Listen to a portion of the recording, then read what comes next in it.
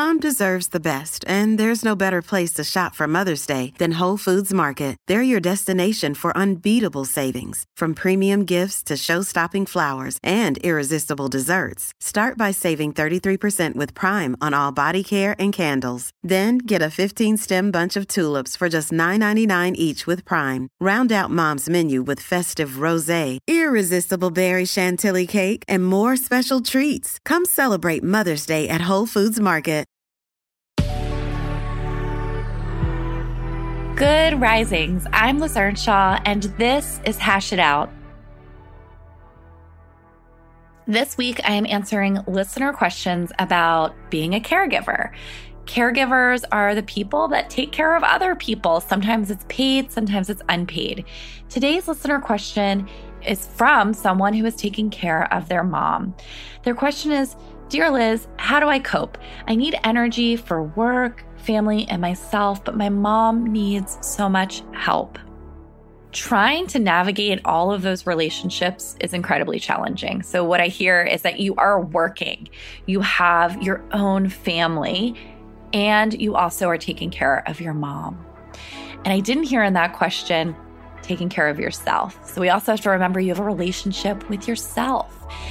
In a day, you only have 24 hours. We have the same 24 hours, but you are fitting a lot of things into your 24 hours. So you're trying to figure out, how do I live up to expectations at work? How do I live up to expectations with my family? How do I live up to expectations and also need, not just an expectation, but the need that my mother has or my family has. And I'm guessing you come last. You probably don't spend a ton of time thinking about, what are my expectations for myself? Because you're taking care of so many people and you're completing so many tasks. I want to give you some tips on how to cope with all of that. First, you've got to build in a practice of self-compassion. So when Kristin Neff talks about self-compassion, she includes 3 pillars. It's first being able to have self-kindness instead of self-judgment. So let's say that you have a really busy day and you feel like you haven't fully been able to show up for all of these people that you love. Self-judgment would be saying something like, I'm a terrible child. I haven't done what my mom needs. I'm failing my mom. Self-kindness would be saying something like, today was a really hard day for me. I wasn't able to do all the things I wanted to do, and that's really hard for me. Do you hear how that's different? That's going to start a completely different conversation with the self. The second pillar is common humanity versus isolation. So isolation would sound like saying something like, no one else fails so much with caregiving the way that I do. No one else struggles this way. It's only me. Common humanity is recognizing that you're not alone in this and saying something like, anyone in my shoes would struggle. Anyone who is working and taking care of a family and navigating caregiving for a mom, anybody would be struggling. So that's common humanity. So far we have self-kindness, which is saying something like, this is really hard for me. I didn't get to do what I wanted to do today to help everybody or to love everybody, and that makes me feel bad. And common humanity is other people would feel this way too. The next thing that you want to do is have mindfulness instead of over-identifying. Here's what Kristin Neff says about mindfulness instead of over-identification. She says, self-compassion also requires taking a balanced approach to our negative emotions so that feelings are neither suppressed or exaggerated. This equilibrated stance stems from the process of relating personal experience to those of others who are also suffering, thus putting our own situation into a larger perspective. It also stems from the willingness to observe our negative thoughts and feelings with openness and clarity so that they're held in mindful awareness.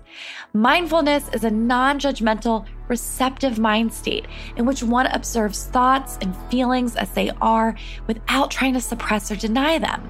We can't ignore our pain and feel compassion for it at the same time. So mindfulness requires that we don't over-identify with the thoughts and feelings. That way we're not caught up and swept away by the negative reactivity. So that might be recognizing that maybe we're having a thought that we haven't done everything that we wish that we could have done. but also just being able to see that thought for what it is and still be present with yourself. So when you're navigating all of the things that you're navigating in your life and you're not able to do it all, and you feel exhausted and you feel like you've let somebody down, I want you to start with self-compassion. And those 3 pillars are having loving kindness towards yourself, having a sense of common humanity, and just being mindful and being present with yourself. The next thing that I want you to explore is, how comfortable am I with help?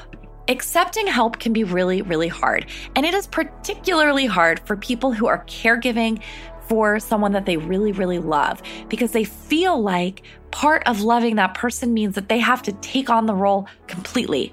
And that if they don't, they're letting the person down. So I want you to explore with yourself, what is your relationship with asking for help?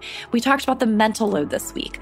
Are you able to give up some of the mental load, or do you take it all on? We talked about being touched out. So do you have boundaries, and do you take space for yourself? And in order to have that space, you probably have to ask for help.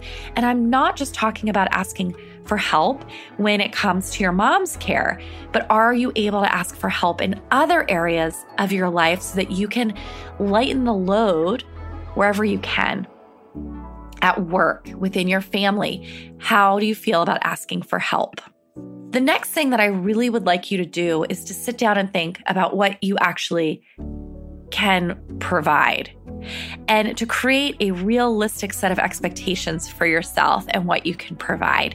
So that's going to help you to be more realistic. So right now you might be thinking, I'm supposed to do everything, but maybe when you sit down, you think about your resources, you think about how much time you have, you think about what you're even good at, then you can make a list of what you really can provide. And then of course, social support is so important. So can you find a support group? Can you find other people who are also caregivers to talk to? Can you make sure that your friends and your family understand what you're going through? As a recap, I want you to work on self-compassion. I want you to explore your relationship with health. I want you to focus on what you're actually able to provide. And I want you to be connected to people who care about you so that somebody is caregiving on you and you're not the only one providing care.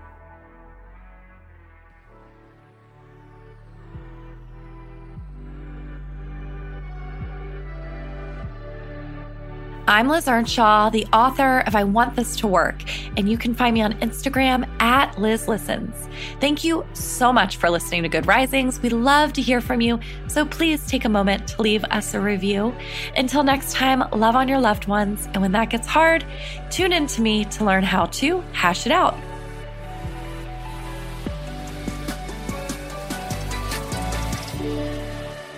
Good Risings is presented by Cavalry Audio.